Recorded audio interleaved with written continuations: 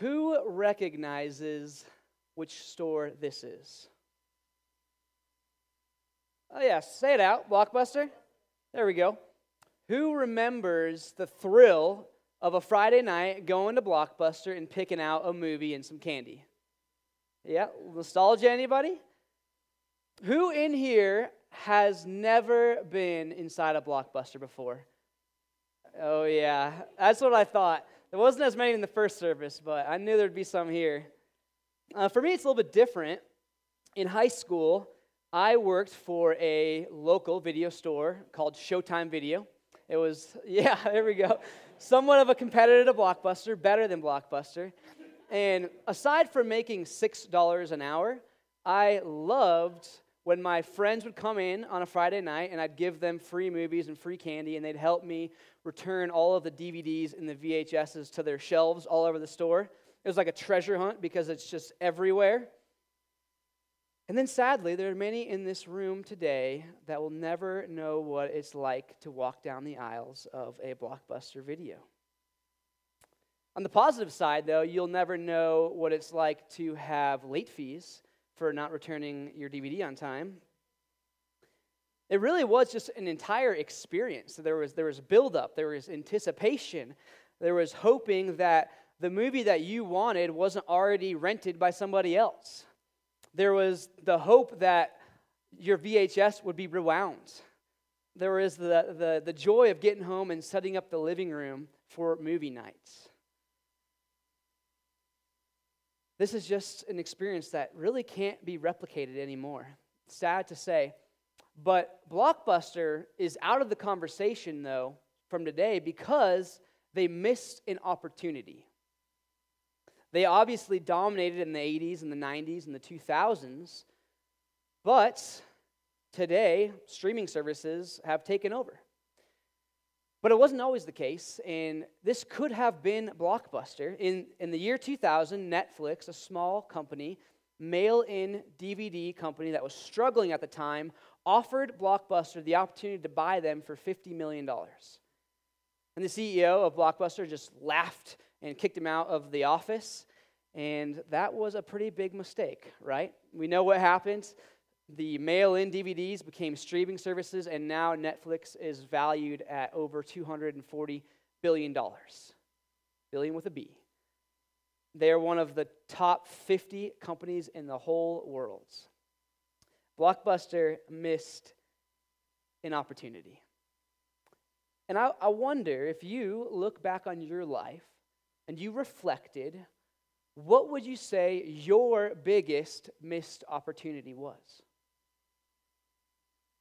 Today in our passage, as we continue in the gospel according to Luke, Jesus is going to warn us about not missing an opportunity. And this opportunity, worth more than $240 billion, is the free offer of peace. The free offer of true peace, everlasting peace, peace with God. In our passage today, Jesus is headed toward Jerusalem, and he stops and he looks out over the city, and he wept over it. He wept because he looked at the people in that city, and he knew that they were going to reject him. He knew that they were going to refuse his offer of peace. And it brought him sorrow. It brought him pain, and it brought him to tears because he knew it was going to be a costly choice. And so our big truth for today is this. Jesus came as the humble king to bring peace, and he will return as the exalted king to bring judgment. We must not reject the peace that Jesus offers. We must not miss the Messiah. It will be the biggest missed opportunity of your life. And so, if you have your Bibles, go ahead and turn to Luke chapter 19. We're going to be in verses 28 through 44. And as you turn there, it's important to keep in mind the context of where we have been in the Gospel of Luke and where we were last week. Last week, we read how Jesus continued to approach Jerusalem, and he told the crowds a parable of the 10 minas. And so there were many who thought the kingdom of God was going to come immediately and in some form of political victory. And so Jesus tells this parable to show that the kingdom of God is not going to come in its fullness until Christ returns a second time.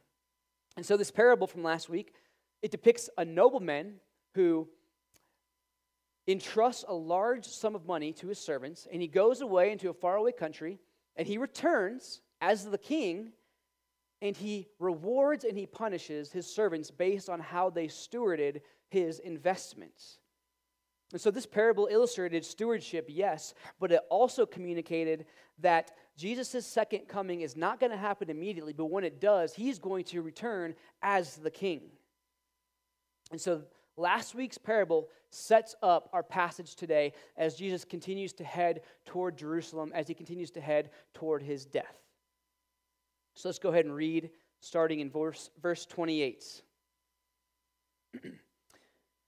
And when he had said these things, he went on ahead, going up to Jerusalem.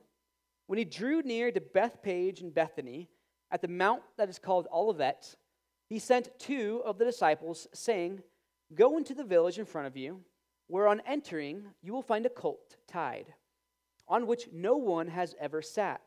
Untie it and bring it here. If anyone asks you, 'Why are you untying it?' you shall say this, 'The Lord has need of it.'" So those who were sent away and found it just as he had told them.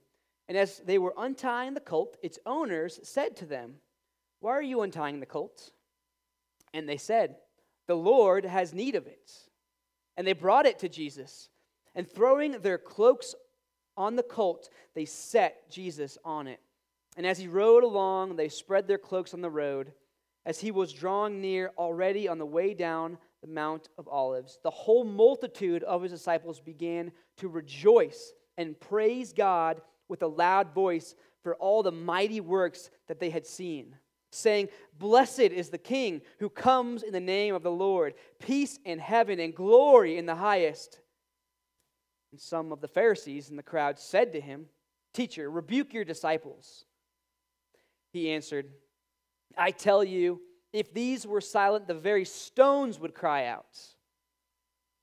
And when he drew near and saw the city, he wept over it, saying, "Would that you, even you, had known on this day the things that make for peace, but now they are hidden from your eyes. For the days will come upon you when your enemies will set up a barricade around you and surround you and hem you in on every side and tear you down to the ground, you and your children within you. And they will not leave one stone upon another in you, because you did not know the time of your visitation." So as we work through this text, we're going to look at three big ideas, or three main points. And our first is simply this. It's the first half of our big truth. Jesus came as the humble king to bring peace. And this covers 28 through 36. And so verse 28 begins by reminding us that Jesus is on his journey to Jerusalem. He made his way toward that holy city, knowing he was headed toward his death. In this passage is often called the triumphal entry, or it's called Palm Sunday, and it's recorded in each of the four gospel accounts.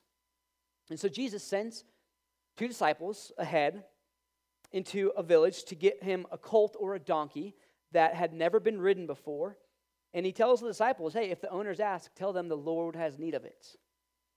And so it's kind of a funny picture when you think about it, right? Like two guys walk up to you and they say, "Hey, we need to take your donkey." And you're like, "No, the Lord has need of it." Okay, sure, go ahead, right? I picture in my head, Obi-Wan Kenobi, these aren't the droids that you're looking for, right? But the disciples didn't manipulate the owners with the force. This scene is actually really cool because it's showing that Jesus is Lord of all things, and all things belong to him.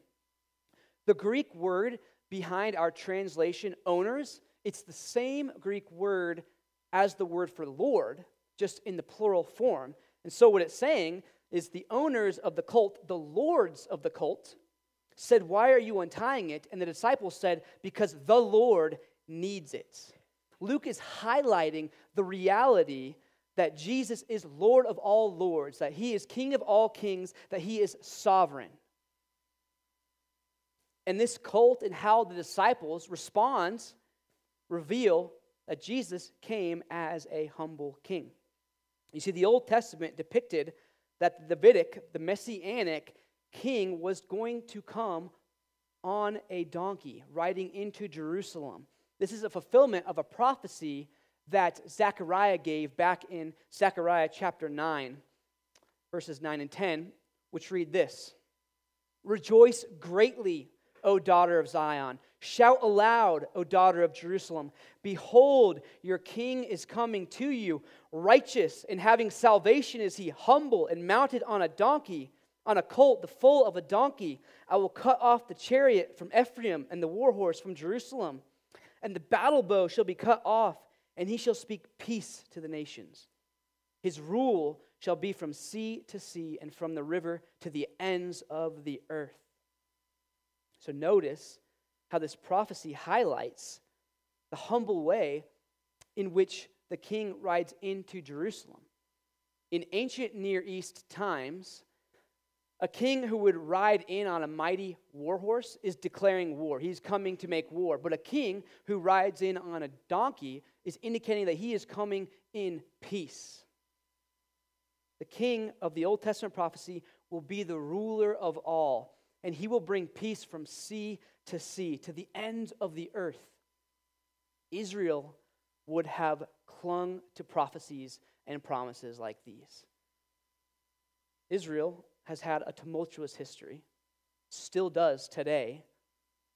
And around the time that Zechariah gave this prophecy, Israel had just returned from a 70-year exile.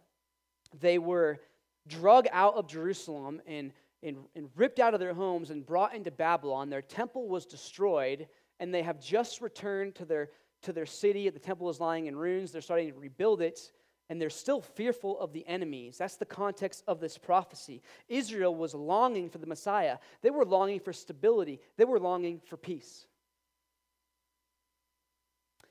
And although our context is certainly different, we are the same in longing for peace in our lives. Our lives are filled with uncertainty, with worry, with fear. Sometimes it feels like our lives are marked by anything but peace. Maybe for you it's uncertainty. It's the uncertainty of who to marry, of where to live, where to work, where you're going to be in 1 year, 5 years, 10 years.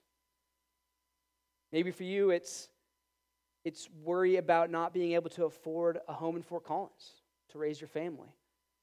Maybe it's worry about your kids growing up in this current cultural moment and the pressures and the influences that they are being bombarded with. Maybe it's worry about finding a job.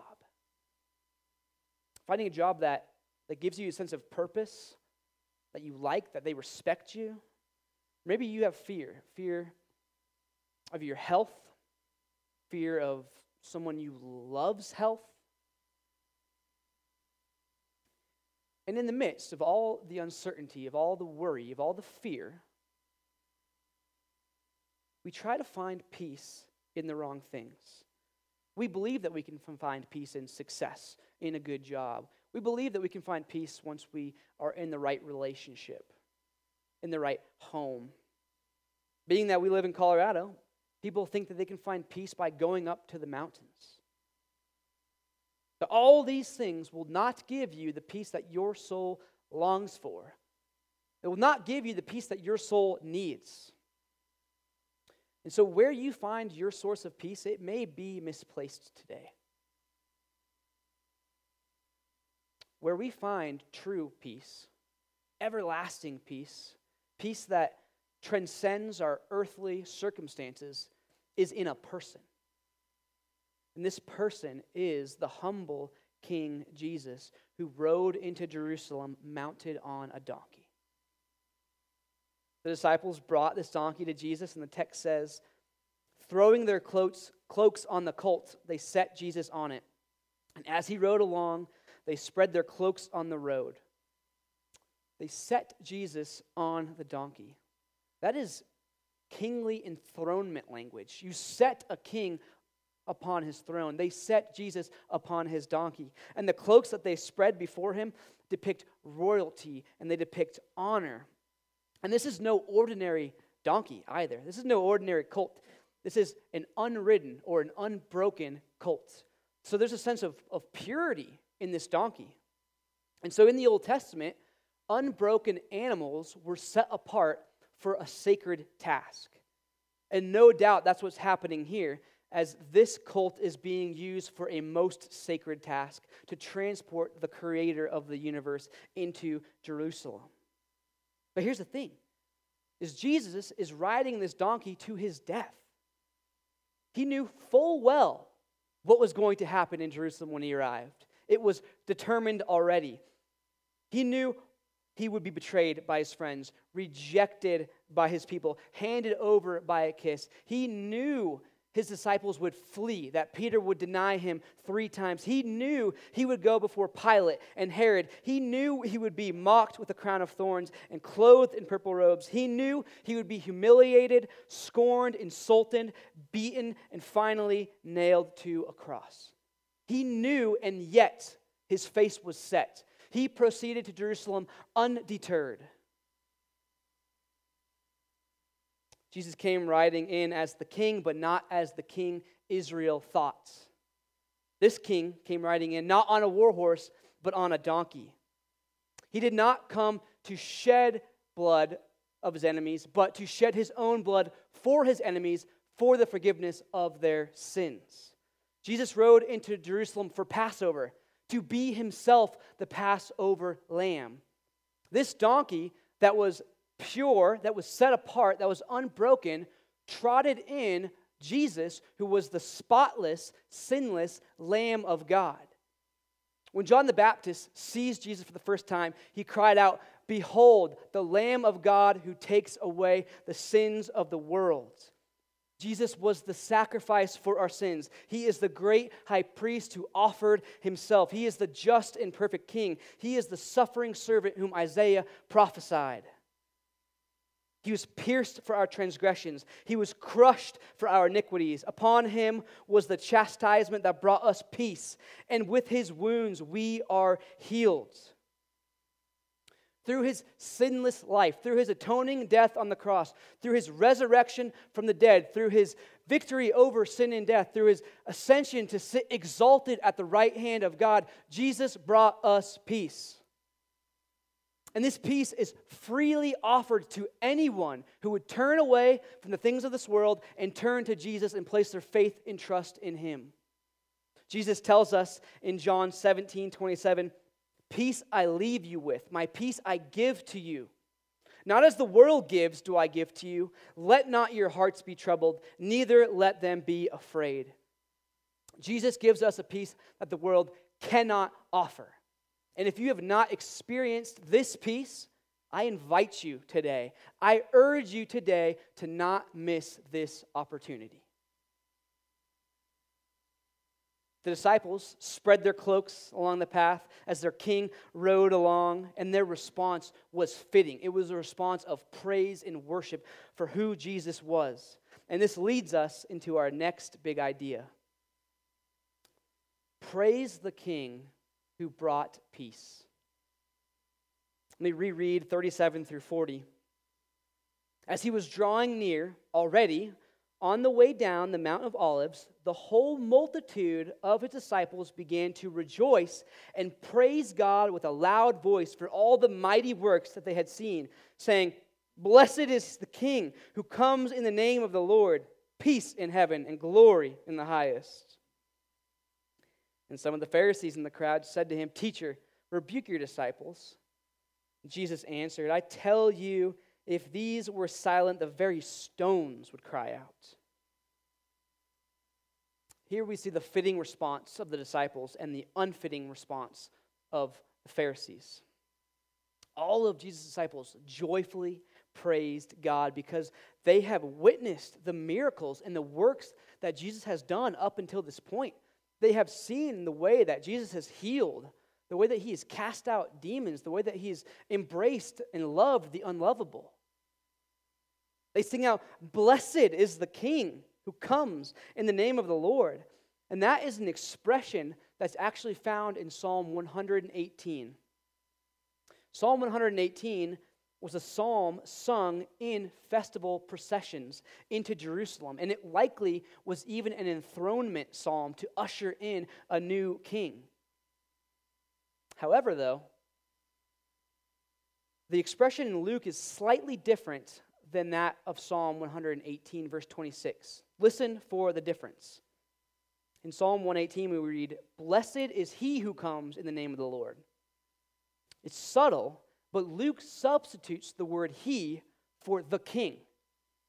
And one commentator said that by doing this, it transforms the quotation into a royal hymn, expressly identifying for the first time what has been inferred throughout the entire gospel, that Jesus is king. And in their praise, they add peace in heaven and glory in the highest. This language is also familiar to us. If you think way back, remember way back when the angels appeared to the shepherds at Jesus' birth, they came praising God, saying, "Glory to God in the highest, and on earth peace among those with whom he is pleased." This repetition paints the picture that Jesus brings peace. He brings peace in heaven, and he brings peace on earth. He brings peace everywhere and to anyone and to everyone who would trust him for it.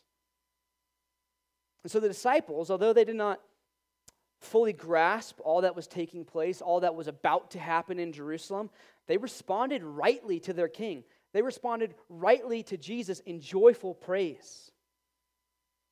The Pharisees did quite the opposite. They told Jesus to rebuke his disciples, which in itself is a rebuke of Jesus. The Pharisees are saying, "Jesus, come on now. You are not a king. You are not a prophet. You are not the Son of God. You are not God himself in the flesh. Why are you misleading your disciples? Why are you accepting their worship and their praise?" And Jesus' response is just absolute gold. He says, "If my disciples were silent, the very stones would cry out in joyful praise." The disciples were made to worship. The creation itself was made to worship, and you and I were made to worship.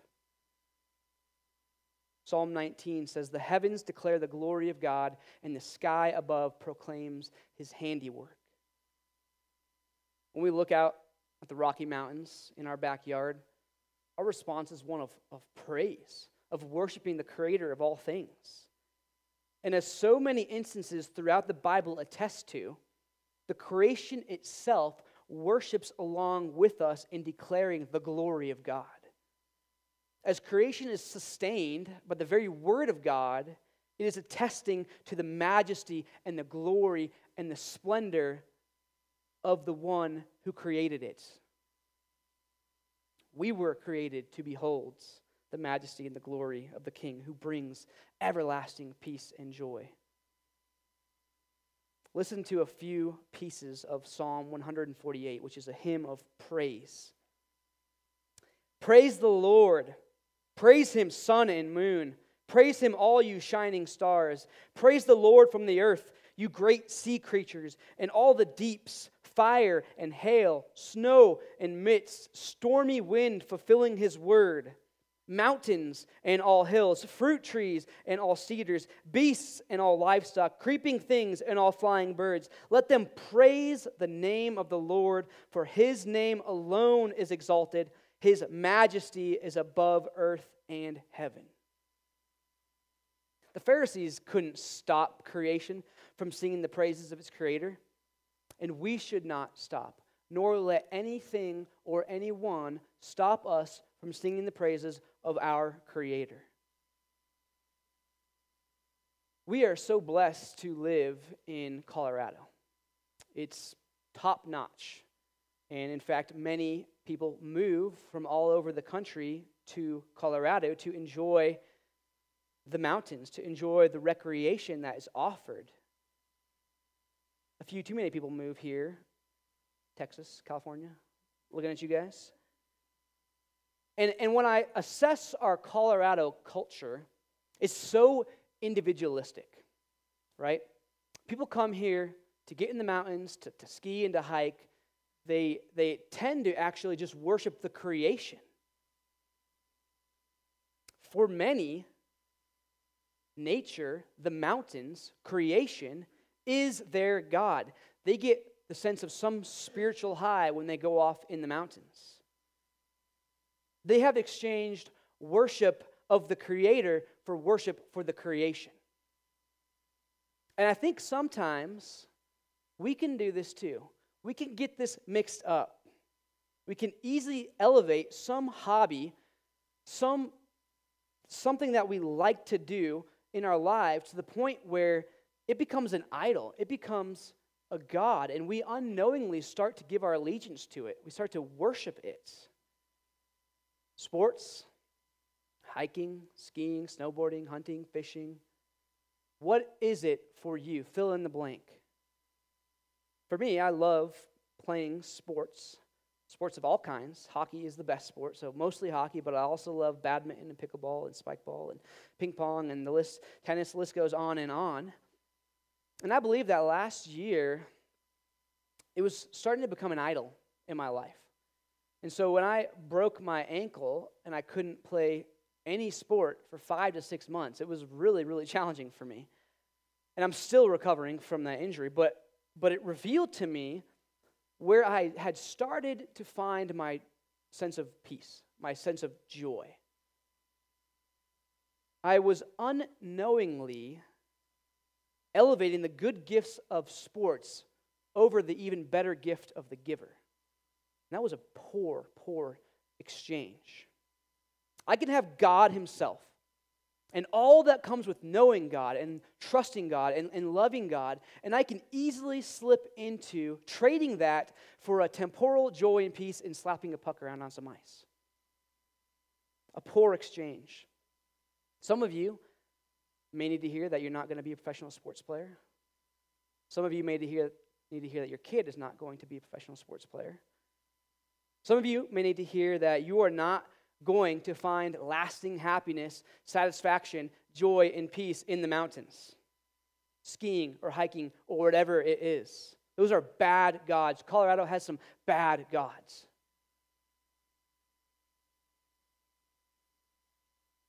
We take really good things, we take really good gifts, and we elevate them over the giver of those gifts, the one who created it. And let me tell you, there is more joy and peace in worshiping the Creator rather than the creation. And in fact, when our worship is prioritized, we will enjoy the gifts even more. When we can say, God, thanks for these great gifts. Thanks for the mountains. Thanks for hockey.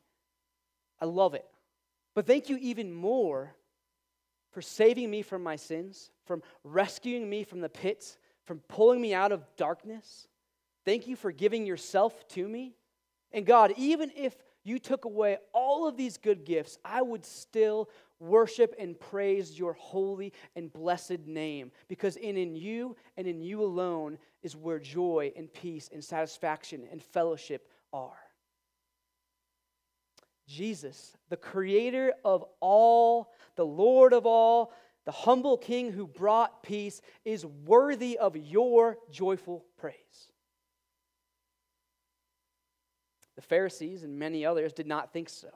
They did not praise Jesus. They did not recognize him as the Messiah. They rejected his offer of peace. And it brought him sorrow. It brought him to tears. And this brings us to our next and our third and last big idea. Jesus will return as the exalted King to bring judgments. Let me reread the last few verses. And when he drew near and saw the city, he wept over it, saying, "Would that you, even you, had known on this day the things that make for peace. But now they are hidden from your eyes. For the days will come upon you when your enemies will set up a barricade around you and surround you and hem you in on every side and tear you down to the ground, you and your children within you. And they will not leave one stone upon another in you, because you did not know the time of your visitation." Here we see the heart of Jesus. He wept over Jerusalem, over the people who would willingly reject him as the Messiah. And there are only 3 instances in the New Testament where Jesus weeps. The first one is when his close friend Lazarus dies, and he weeps with his sister.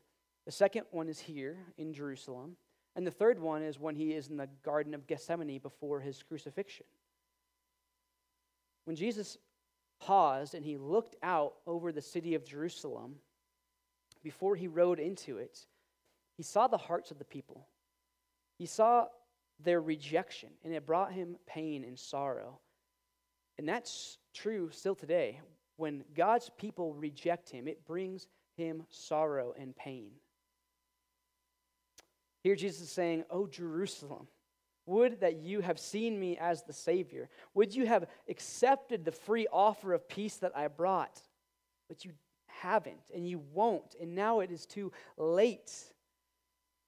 Your decision breaks my heart, and now you will have to live with the consequences of your decision." Jesus said the day of destruction is coming. The day is coming where Jerusalem will be utterly destroyed, where the temple will be toppled to the ground. Jesus is foretelling a time in about 37 years, in AD 70, when the Roman army would come and seize Jerusalem and destroy its temple. The army will surround the city and will tear it to the ground. In fact, Jesus said, "The enemy will not leave one stone upon another, because they did not recognize the time of their visitation." And that word visitation is important. Often in the Old Testament, when God visits a people, he visits them in judgment because of their sin and their rebellion. And we saw this word, if you think way, way back in chapter 1, I believe, when Zechariah is mute and his son John the Baptist is born, and he becomes unmute, and he sings out this song of praise. Here's what he says: "Blessed be the Lord God of Israel, for he has visited and redeemed his people." And then the song goes on, and towards the end, he speaks of this child, Jesus, who would give salvation to his people. And he says that this is because of the tender mercy of our God, whereby the sunrise shall visit us from on high, to give light to those who sit in darkness and in the shadow of death, and to guide our feet into the way of peace. In Jesus' birth, God visits his people not for judgment, but for salvation. But now, well after the birth narrative, as we move into this passion narrative, the people have missed the visitation of salvation, and now it has become a visitation of judgment. This visitation is one that utterly destroys the temple, the place that they worshipped. And the temple in Jerusalem was huge. The perimeter was about 1 mile long.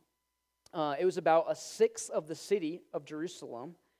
And I read that we still have a temple stone from today, and it measures 45 feet long and 12 feet wide and 12 feet deep. That's a large stone. And Jesus tells the crowds that this temple is going to be toppled. They will not leave one stone upon another. And if you think back to what we just read in verse 40, when Jesus told the Pharisees, "If my disciples won't worship, the very stones would cry out." And so one commentator pointed out that some stones declare judgment and destruction on Jerusalem, but other stones cry out in worship. Others, like the stone that is rolled away from the tomb, that stone cries out, "The tomb is empty. He is risen. He is the exalted King." But more than the physical destruction of a city and a temple, Israel is now going to have to stand condemned before the risen, exalted King Jesus and face justice and face judgment for their choices. And it's going to cost them. It was the gravest missed opportunity of their lives. Jesus, the perfect and just King, will come, and he will right every wrong, and he will hold every single person accountable for their sins. We only stand before a holy God through the shed blood of Jesus. We only stand before a holy God through the works of Jesus' sinless life and through the righteousness that he gives to us through our faith in him. Jesus first came humbly, riding into Jerusalem on a donkey, not a war horse, to bring peace and to reconcile his people back to God, to give us fellowship, to give us the gift of himself. But he will come again.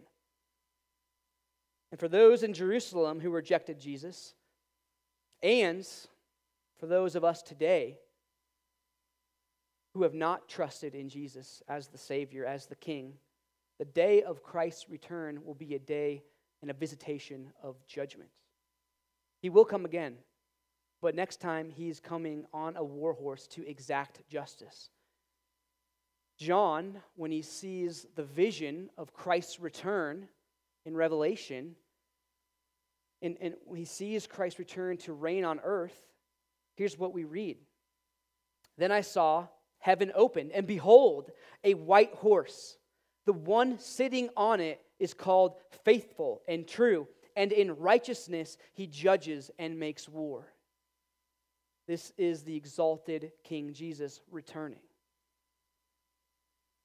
But we all have the opportunity today to trust in Christ as our Savior, to rejoice in the one who gave his life so that we might live with him. We all have the opportunity now to praise the one who brought peace. Not long ago, in the Gospel of Luke, we read a story of the rich young ruler. He comes up to Jesus and he asks Jesus, "What must I do to inherit eternal life?" Jesus looks at him. He sees his heart. He sees his idols. He sees his functional gods of wealth and success. And he tells him, "Sell all that you have and distribute it to the poor, and you will have treasure in heaven, and come and follow me."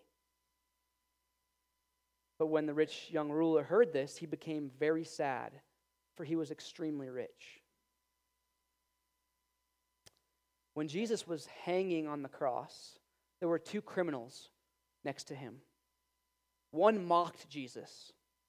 The other criminal rebuked the mocker and said, "Do you not fear God? This man, Jesus, is innocent, but we are guilty." And he turns to Jesus and he says, "Remember me when you come into your kingdom." And Jesus looks at him and says, "Today you will be with me in paradise."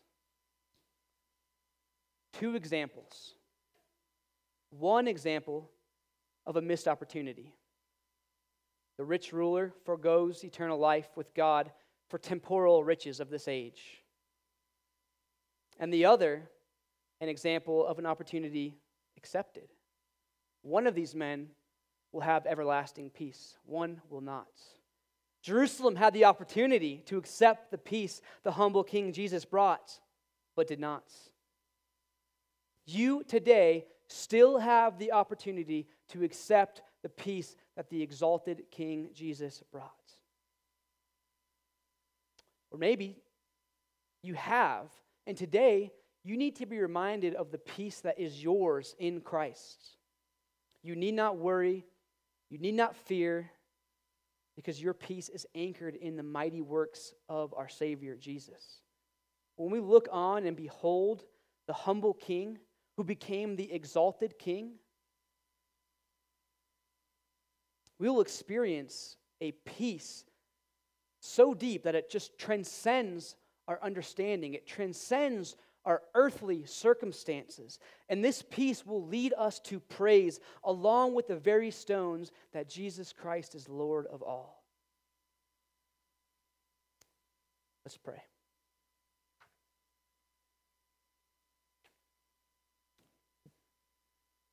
Father, I want to praise you for the peace that you brought. Jesus, how you humbly rode into Jerusalem on a donkey. You rode toward your agonizing death on the cross. But it was for the joy that was set before you that you endured the Christ, endured the cross. I pray that today, God, if there are any in here who have not experienced the peace that you offer, that today would be a day of salvation. That they would turn from the things of this world, turn from temporal riches, turn from desire for success, turn from the things that only offer temporal peace, and that they would find their true peace in you, and in you alone, Christ. Would you help us to be ambassadors, to share the peace that we have with others? You've called us to make disciples of all nations. Will we do so joyfully and obediently, singing your praises along with the disciples, along with the very stones, because you are worthy of our worship. You are worthy of our praise. You are Lord of all lords. You are King of all kings. We praise you and worship you. We ask this in your name, King Jesus. Amen. Would you all please stand as we sing a song of response?